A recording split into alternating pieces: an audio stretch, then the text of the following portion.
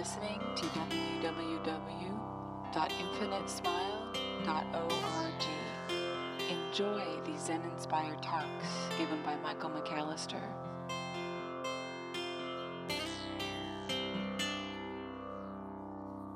I wanted to read a message that I got today from a very good friend. The discussion that we were having recently was about partnerships and so forth.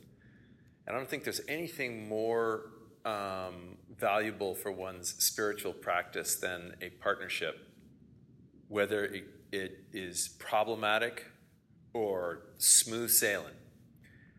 And in a really interesting way, they're always problematic.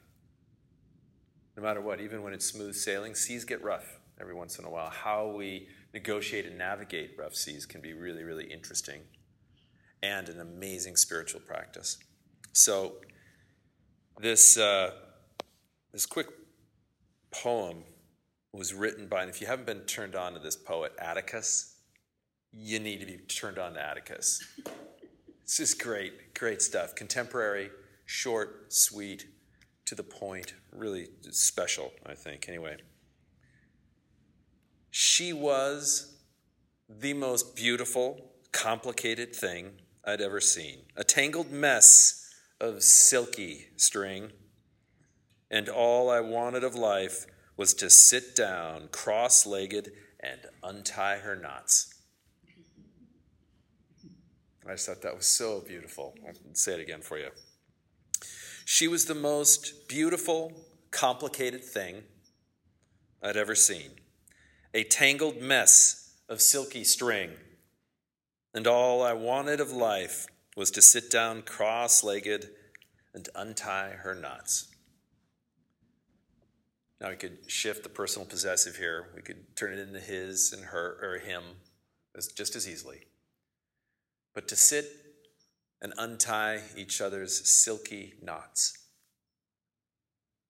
Whether it's an intimate relationship, a familial relationship, or a relationship with your gas station attendant that you typically go to. Of course, now it's all ATM, so who cares? That's not it. You get the idea, though. The person at the Comcast store. Whatever your relationships are, can you recognize them as silky string? In its own way, silk is always beautiful. Even in undyed forms, in its raw form, it's beautiful. And if we can kind of meet and recognize that we are a mass, a jumble of ancient, twisted karma in every scenario, and that we co-create with others this very life that we're leading. Sometimes relationships are smooth. Other times they can be a little rocky. Regardless, it's tangled silky string. And tangled silky string can also be beautiful. So we sometimes have this saying, in this Sangha at least, where we recognize the beauty even when it's not pretty. We recognize the power of what we experience in all of its forms. And we can begin to see this trajectory of kind of how all of this begins to unfold in a beautiful way, how our spiritual practice begins to kind of unravel these silky knots that are our own. Taking ownership of those silky knots is something that shows up so quickly as our practice deepens. We begin to see habitual thought patterns. I don't know if you've noticed this as your practices deepen at all. You kind of begin to recognize, oh yeah, there it is again. Or the best one is, I thought I was done with that one.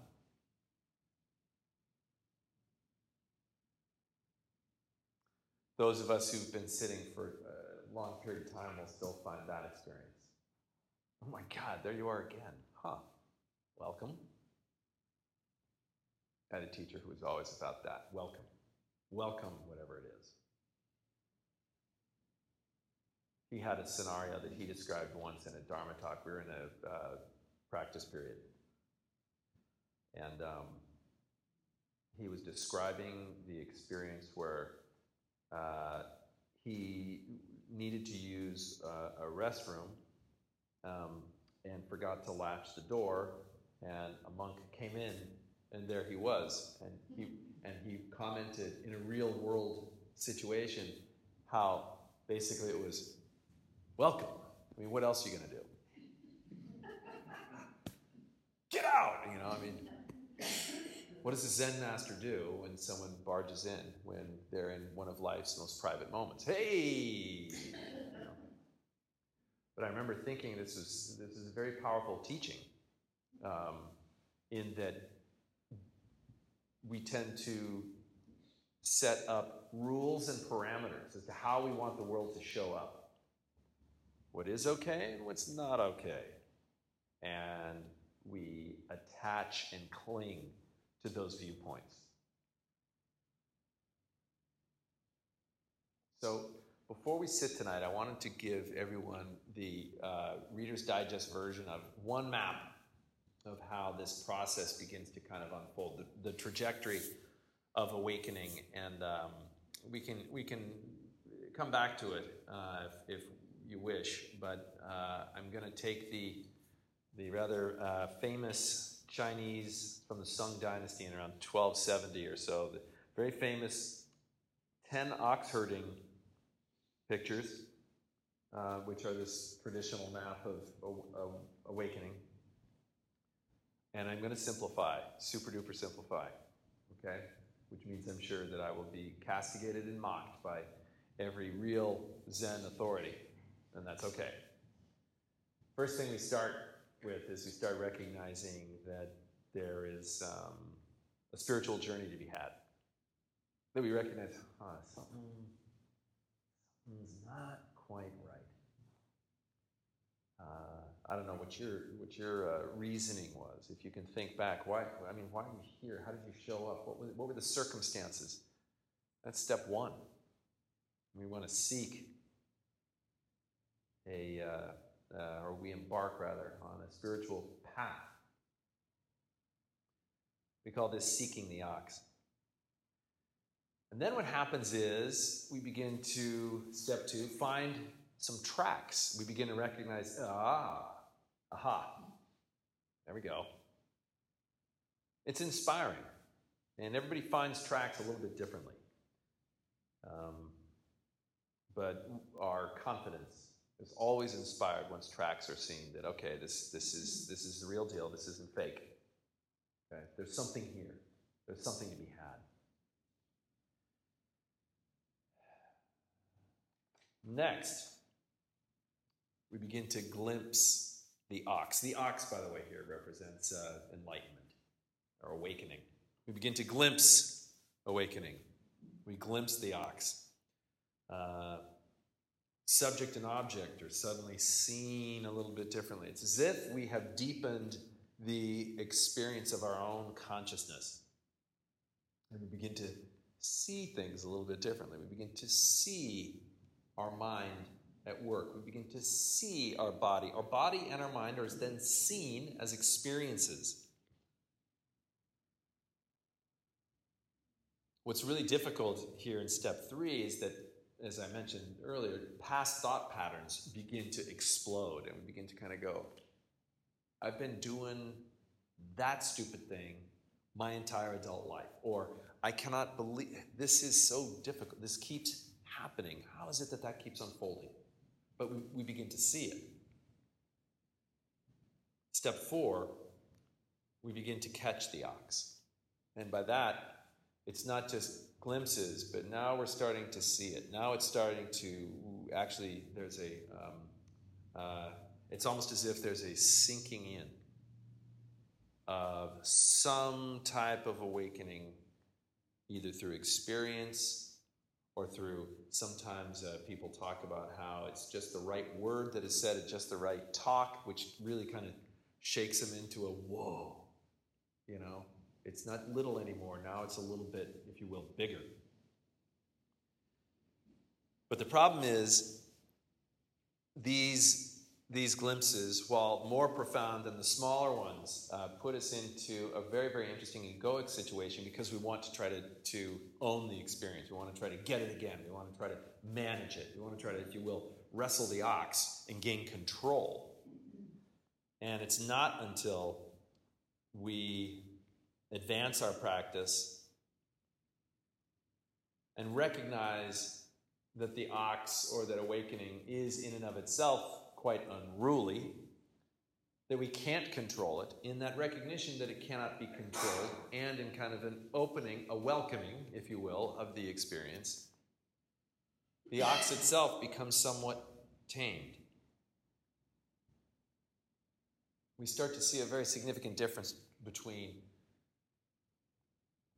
how would I say it, consciousness, perhaps, and our ordinary mind.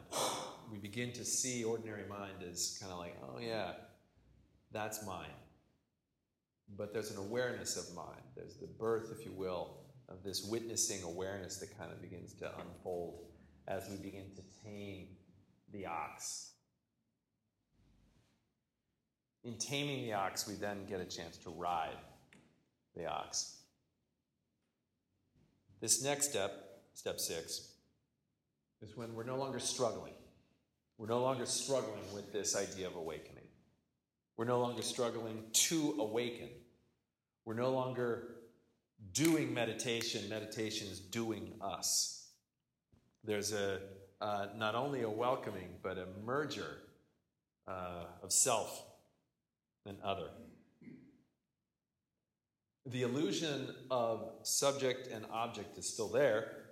It's not like it's gone away totally, but our relationship to our world, the relationship to events, the relationship to people, intimates and otherwise, can be seen as beautiful, even when it's not pretty. Silky string becomes the substrate of all stuff. It's all seen as silk. It's all beautiful. Our relationship to it, though, has changed a bit. The next step, 7, awakening itself is kind of let go. There's a surrender of awakening. Because there is no separation from awakening and this self. It's as if the small self has merged with big self in the previous step. And this grand unification, this divine disaster, as some say, of everything kind of just falling away, allows for us to sit and carry a tamed ox, if you will, with us, as us, all the time. We embody an awakening to what is beyond the small self. And we walk in the world thusly. Now, once this begins to stabilize, no thingness begins to take over. Emptiness begins to take over. In other words, there is no subject, not only no subject and object dualism, it's as if everything kind of falls away. We're still here. We still scramble our eggs. We still stop when the light is red, We're still in the world, but there is something significantly different about the way experience works. We see this unconditioned state that is now infiltrating and flooding our experience and inspiring a shift in trait. The state creates a shift in trait. The idea itself of awakening becomes silly, as does the idea of ideas. There's an emptiness that begins to permeate what it is that we're about. And then from this place, as this begins to stabilize, we then move into what we might call returning to the source. We come back into the world, but we come back into the world from a very, very open, welcoming deepened place. We've been able to recognize the knots in our own silken strings as well as those of others, and we've seen them merge. We have come from this place of no thingness to somethingness in an effortless and spontaneous way. Maybe you've heard the expression, at first we see a mountain, and then we see that it's not a mountain, and then it becomes a mountain. In Zen, this koan. In other words, at first we see it as a physical object out there, and then we begin to see it as this grand merger, as something that arises within our own consciousness, and it begins to really not appear as much as a mountain, but it appears as us, and we as it, and so forth. And then we begin to see it as a mountain again. This is what happens in this ninth step, where we begin to return to the source. In the 10th step, and this is the most important in this particular school of Buddhism, the Mahayana Buddhist tradition, is we begin to share it. In whatever capacity that looks like. Maybe it's how we move our cart through the Whole Foods aisles. I don't know why I have a lot of trouble in the Whole Foods aisles, or Trader Joe's, but especially Whole Foods. Whole Foods has a whole different attitude. And you know that everybody has a Prius or a Volvo. And so it's just really, it's for those of you that have Prius or Prii or Volvos, I'm sorry. But there's just a very interesting attitudinal shift there.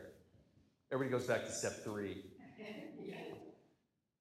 Kidding aside, there's this way we share it.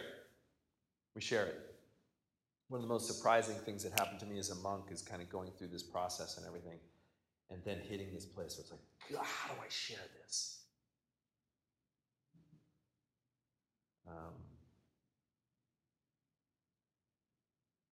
And you can have that experience at any point on the path, but the compulsion to make sure that this happens really arises kind of in this final step. And that's what the Mahayana, the grand vehicle, as we say in Buddhist scripture, that's what it's about. It's how do we make sure that this is something that is a shared experience. It's us together, all of us together. We're all in the same boat. But this is kind of this map. This is how this particular map works, and I find it quite beautiful and quite elegant. And my hope is that just for the time we're together, that you can explore the relationship you have with the ox, with awakening, with enlightenment, however it is you have it built in your mind, or however it is that you have let it go. Recognize your relationship to it. And with that said, this evening as we sit for the next 30 or so minutes, just know that you don't have to do anything. There's nothing that needs to be done. You just sit still. Just be quiet. Just allow for a deep, authentic welcoming to be there. No matter what happens, welcome it. And in that steadiness, there's a stabilization. Wherever you are on the path, there's a stabilization that allows you to develop spontaneously all the requirements to move naturally into the next space. You don't have to do anything. There's nothing that will push you there better than non-pushing.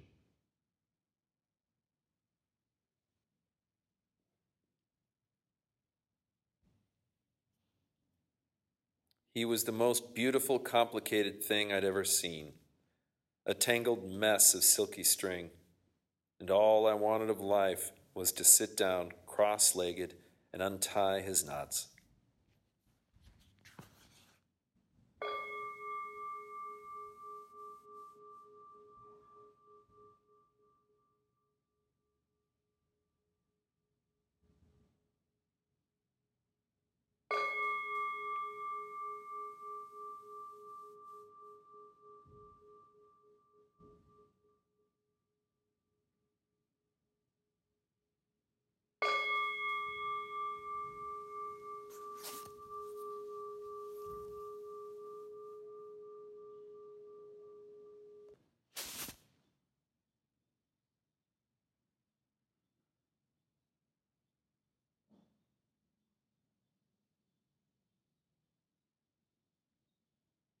Rumi says, pain will be born from that look cast inside yourself, and this pain will make you go behind the veil. Pain will be born from that look cast inside yourself, and this pain will make you go behind the veil. Going behind this veil is offered to us all the time. And maybe another way of looking at it, especially as it related to what we were discussing last week, for those of you that were here, is what's behind the mask, persona, I believe, if in Latin or Greek, is mask. And for those Greek scholars in here, let me know if I've blown that, but going behind that veil really is afforded to us at any opportunity. I will admit that in my meditative experience, one of the things that was really bizarre to me was that the more uncomfortable the meditation was, the more I was forced into the present. I had no escape. There was no place I could go. And then I had to deal with that stuff. And dealing with that stuff proved to be, again and again and again, this very, very useful step in the process of awakening. It had nothing to do, of course, with chakras. It had nothing to do with feeling good. It had nothing to do with the astral level of anything. It was raw, unexpurgated distress. And it had to be faced. And in facing it fully, there's this really beautiful notion of, oh my gosh, there's nowhere to go. Of course, I could just get up from my cushion and leave. I was always free to leave. That in and of itself is kind of weird. I'm choosing to do this? What the hell? You know? But pain has a way of focusing us into this no escape zone. And the no escape zone is precisely what can afford us some pretty amazing opportunities for stillness. If you can't escape, you don't run. And if you don't run, and by logic, you don't walk either, if you are still, amazing stuff begins to unfold. So one of the things that we look at in this particular teaching that comes from this particular Mahayana or Zen tradition is a conscious recognition of what lies precisely beyond this struggle. A conscious recognition of what simultaneously is prior to this struggle.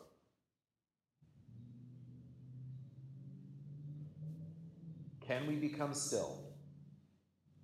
That's all we're trying to do here. Just be still. Be still of body and mind. Let opinions, let everything, let judgments, let memories, let plans, let it all quiet down. And over time, it begins to reveal our clinging. What are we clinging to? We're clinging to pleasure. We're clinging to the way our egos feel or our minds feel that things should be. We are clinging to hope. We are clinging to not this. You get the idea. It becomes an addiction to cling. And if we're not clinging to this, we're clinging to that. And thus we have this, as I've joked about it, a spiritual brachiation, swinging from cling to cling to cling, never stopping.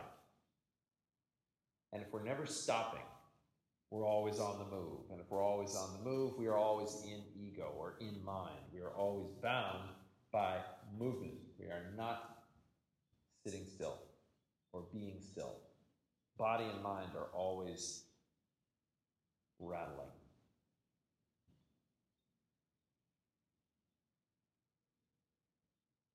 And yet, in the midst of all that rattling, there is stillness.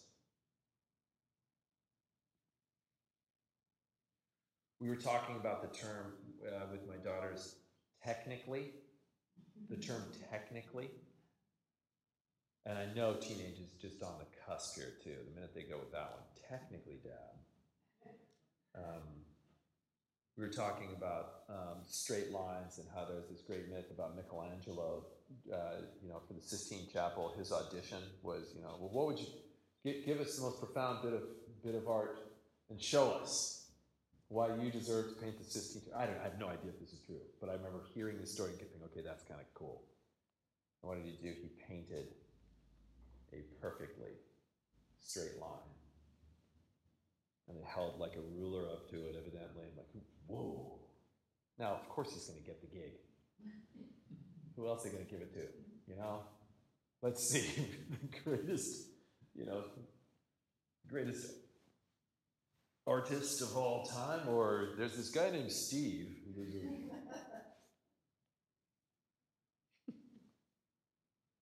Stivario, yes. Anyway, I guess where I'm going with this technically piece was my daughters were talking about how technically there's no such thing as drawing a straight line, even if you use a ruler, because technically the ruler isn't even straight. There might be divots in the ruler, and therefore it's not straight. I'm like, oh, okay. So that's down at a very small level. Yeah, very small, but technically, Dad.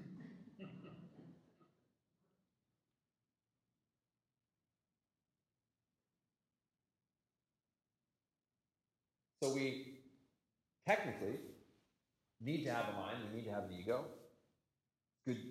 Put to good use, it can be very, very helpful. And I would say that one of the great attachments that we're looking at here is our attachment to that ego as being the be-all and the end-all of experience.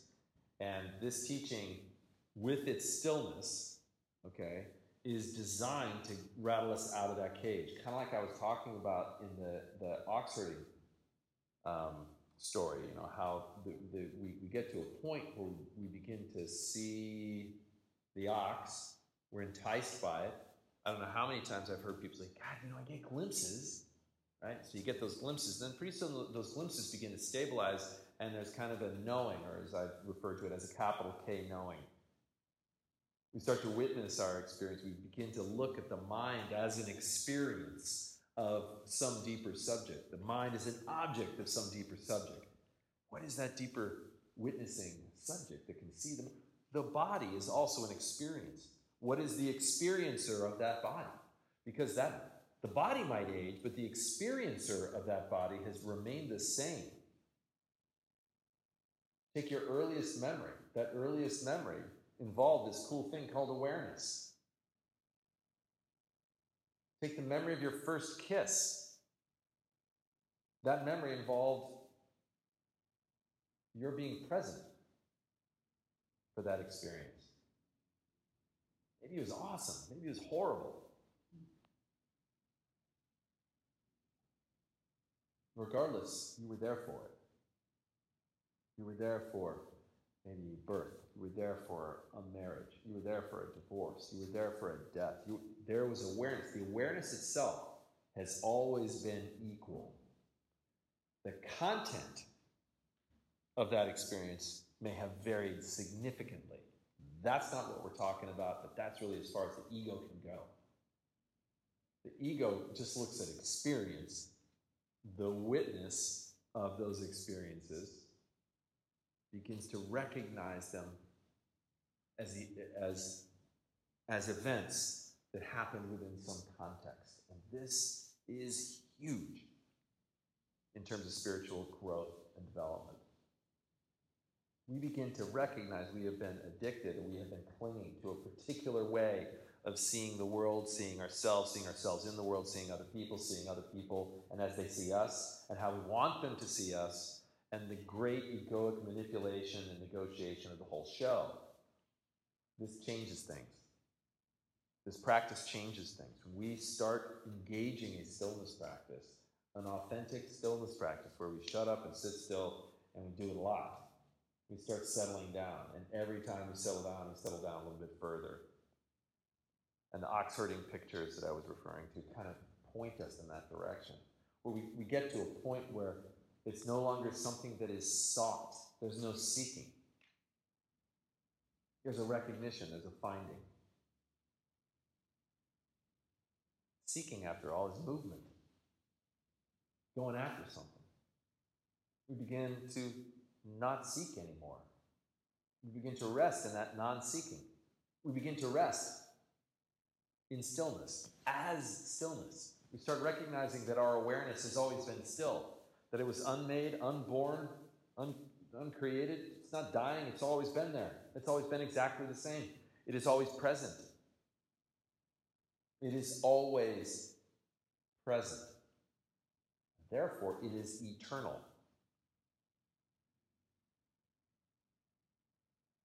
So this gives a whole new interpretation, potentially, of any type of spiritual teaching that talks about the eternal. Talks about, we look at eternity as going on forever in a particular direction, usually future, involving future. But in this context, we can look at the forever as being what we're with all the time, the present moment. It's always the present moment. It's never not been the present moment. Forever. It's been the present moment. And a stillness practice begins to kind of let this percolate through our being.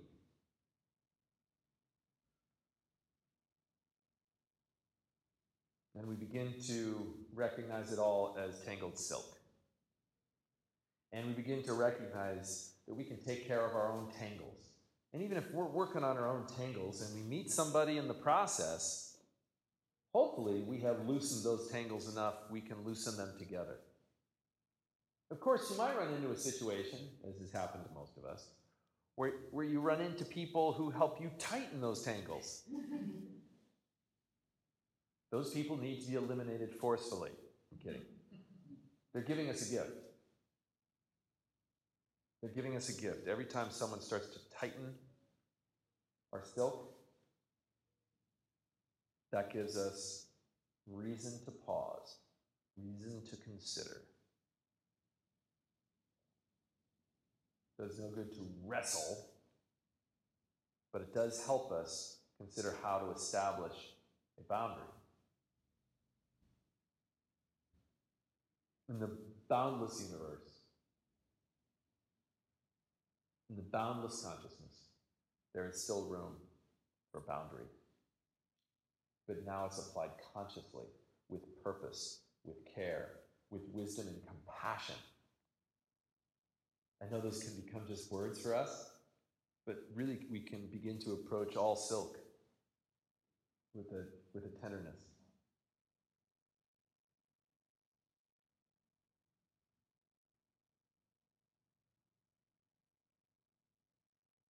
At least that's the teaching. At least that's the lean. Something for each and every one of us to consider, to try out. Test it. Test this stuff. Do not take anyone's word for it, especially mine. Because I'm drunk most of the time. I'm just up here, I'm shit-faced up here, just babbling on and on and on. I'm kidding, Cindy. It's just a joke. Don't take my word for it. Don't take anybody's word for it. Try this stuff. Try being still. Try engaging. Try engaging the world from a place of open recognition and welcoming. Try to recognize the tangle in self and in other. Try to recognize when you're tightening somebody else's or yours is getting tightened. What can you do to loosen it again? What can you do to open it up so that it's just beautiful, flat, flowing, flying in life's wind?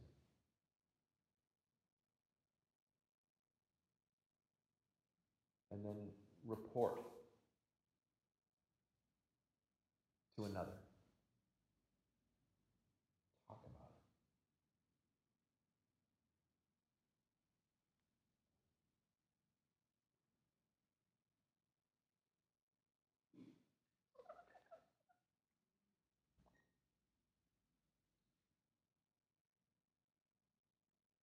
little time for Q&A. Dr. Ansley? Yes. I'm right here. Exactly. But isn't that, if you recognize knots in others,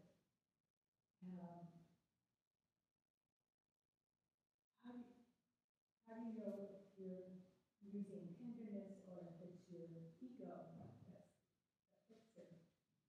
If there's a fixer at play?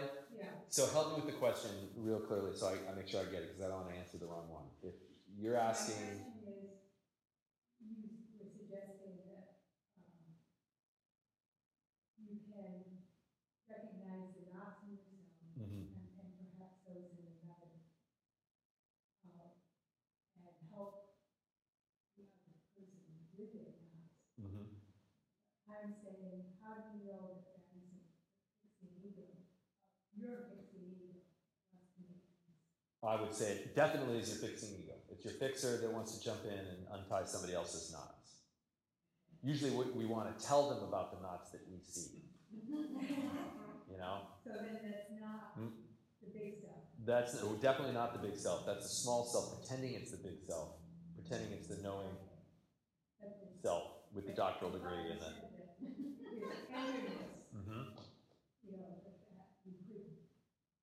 If there is if the practice is informing the identification of the tangle, in other words, if there's tenderness saying, and it's how you would say that to another person in what we would in Pali, the language of the Buddha, we would use what we call upaya, a skillful means of expressing that concern. And so it can be... So it's not necessarily making it better. It's just talking about it. Yes, that's the first, usually the first line. Now, some of us have people in our lives that are really not interested in hearing about their knots. I can't imagine it either. Yeah, but my God, it's there. They're so stupid. The teasing aside, we run into these situations where it's so much easier for us to look at somebody else's, you know, when in effect, their knots are inspiring our own. Otherwise, we wouldn't point them out. Yeah, I think there's a lot of that. Yeah. You recognize in others your own knots. I think it was, I believe, Carl Jung who capitalized on the saying in Tagalog, the Philippine saying, when you point a finger at somebody else, you've got three pointing back at yourself. He said, when you find something in another, paraphrasing of course, if you find something in another that you cannot stand, it's usually self-loathing that's at play. And I think that there's so much wisdom in that, and so much to work with. Now, of course, you see somebody who's exemplifying some horrific behaviors and so forth. That doesn't mean you are necessarily engaging in those behaviors, but you don't like them in yourself either when they come up, if in fact they do.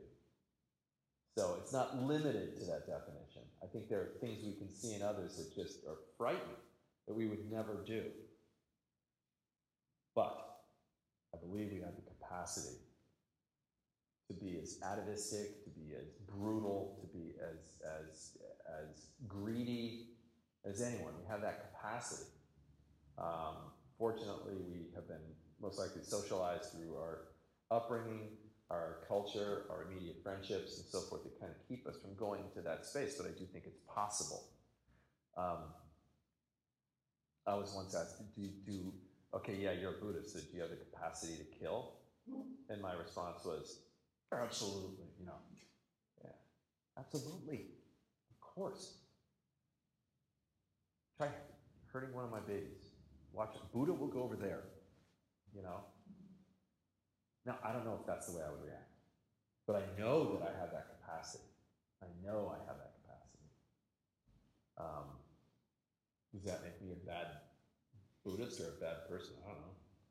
I don't really care. I'm just saying this is kind of there's a deep humanness in this practice, and while I would like to say I would react a certain way in a certain situation, I'll give you an example. I got to be careful how I talk about this, but there was a threat to my school. So there was a threat to our school, and I was very clear. No one was coming in my school. Period. So, what did that mean? And I had just a very, very calm sense that by any means necessary, this person stops. If I have to do it, I will do it. However I have to do it, I will do that. I'm not saying that to sound, macho guy. It's just the way I was in that moment. Very, very clear. So what about you? And this is where the teaching is really kind of cool. To flip it onto you. How about you? Where and just at least turning these things in your head is such a great point of practice. Who knows what you'll ever have to face? But to really kind of explore that sense of self to the point of opinionated righteousness, to the point of non-opinion, everything in between. We begin to explore, and we begin to see it much more clearly the more we sit still. And we start recognizing how to give people space, a little bit of a break if they're not sort of really obvious to us and not so obvious to them. How is it that we can use an effective language, upaya, appropriate means, to communicate that in ways that can be heard by them, not so much that our ego needs to say. I hope that makes a little bit of sense. I tied a whole bunch of stuff in there. It just seems like a kind of fine line in a way.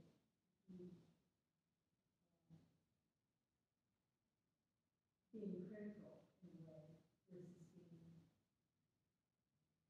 Yeah. And that's where one's life becomes art. When we can conflate and merge those lines, where criticism is instead comes from a very, very loving openness, that communication changes. It doesn't have an edge to it. It doesn't have any attachment affiliated with it egoically at all.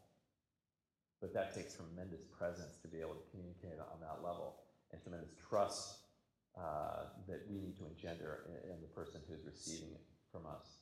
And we also have to be willing to look at ourselves with even twice as much charge back the other way. That's really, really hard, but boy, what a gift we can become for each other if we can do that. No, and that kind of fits with the analogy with the glimpse of the eye. Yes. Once you have that manipulation inside you, when you realize. Exactly. Exactly. That makes sense. Well, it made sense to me. Okay. I can't speak for them. They're nodding. They're nodding. No, I think it makes perfect sense. Yeah. Derek, you're very lucky. Just saying. Just God.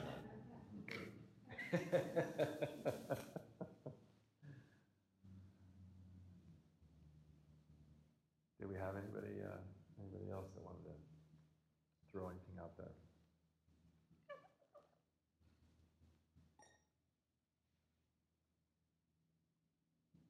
Just a couple minutes left. Yeah, Danae. I have two birth children, and I have an adopted son who's 24, who was born in some really pretty tragic situations. And his quote-unquote diagnosis is fetal alcohol syndrome, among other things, which means his brain was a little like Swiss cheese and an empathetic part. At 3 years old, I was upstairs, he was downstairs, his blocks fell over, and he screamed, "Mom, it's all your fault." There is an incapacity to ever, in 24 years, admit that maybe he was part of the situation that has just blown up. Sure. He is my teacher. Oh, yeah.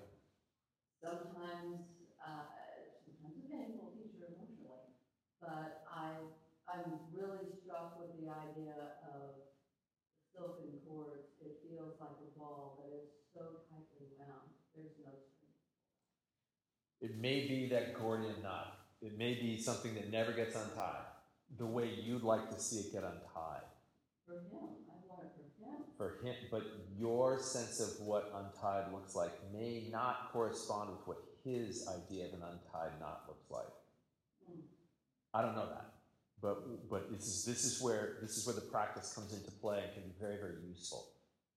What does his freedom look like? For him, not for you. Right. For him, right?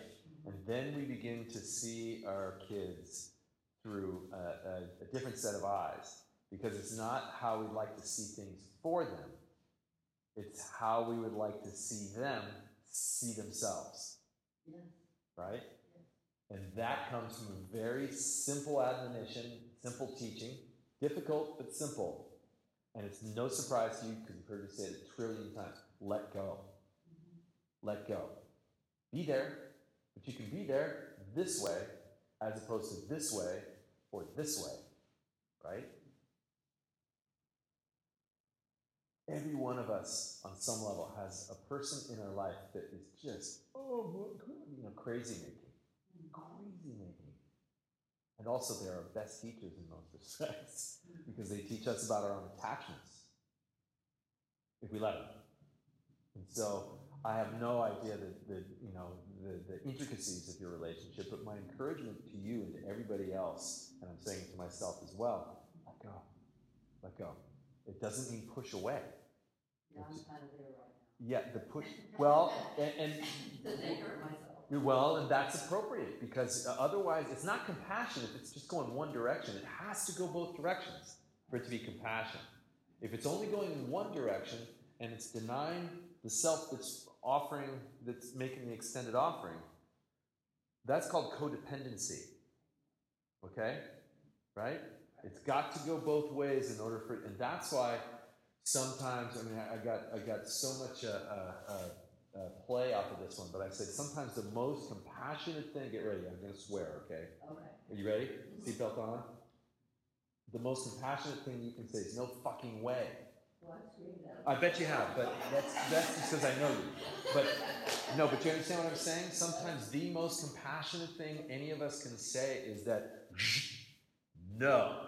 We have a boundary. When he starts screaming at me on the phone, I hang up. That's so? Excellent. Excellent. And because the screaming on the phone, typically people who do that have learned it's useful. This is anxiety. Well, whatever it is, I'm just saying that people in general. Mm-hmm. And so to set boundaries like that for yourself is incredibly compassionate. And even helps him, de-infantilize, brand new word, de-infantilize the reactions, the reactivity, and so forth, hopefully. And if it doesn't, if the Swiss cheese, so to speak, prevails, at least there's a skill set that has been broached.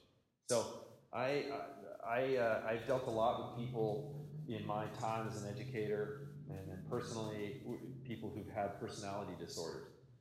And the thing that's so tough about them is that they're impossible to treat. You can't medicate your way out of borderline or out of, it just ain't going to happen. So you have to figure out then how to look at the silk, look at the Gordian knot, the mythological, there's no way that thing's getting done. And do you go after it with a sword and cut it to open it up, or do you allow it to unravel on its own, but be there for it when it does potentially unravel just a little bit more, and be thankful in those moments? It's tough. There isn't an answer here. But the let go piece, I think, is critical for you, for him, for the world in general. So that just in terms of how the teaching kind of plays out. But it's a good. Thank you for sharing that. That's courageous, and I wish you and I wish him luck in these next steps. It's amazing what happens usually by the time somebody hits 32. Yeah, it's only 8 years away. I have a 42-year-old and a 36-year-old birth child, and they're both highly successful, loving, good people. Yeah. So it's the kind of, and for a personality disorders therapists always say, well, we just medicate ourselves to do it. Exactly. That is such, I've never heard, I like that. You medicate yourself to deal with them. Yeah. Kind of right.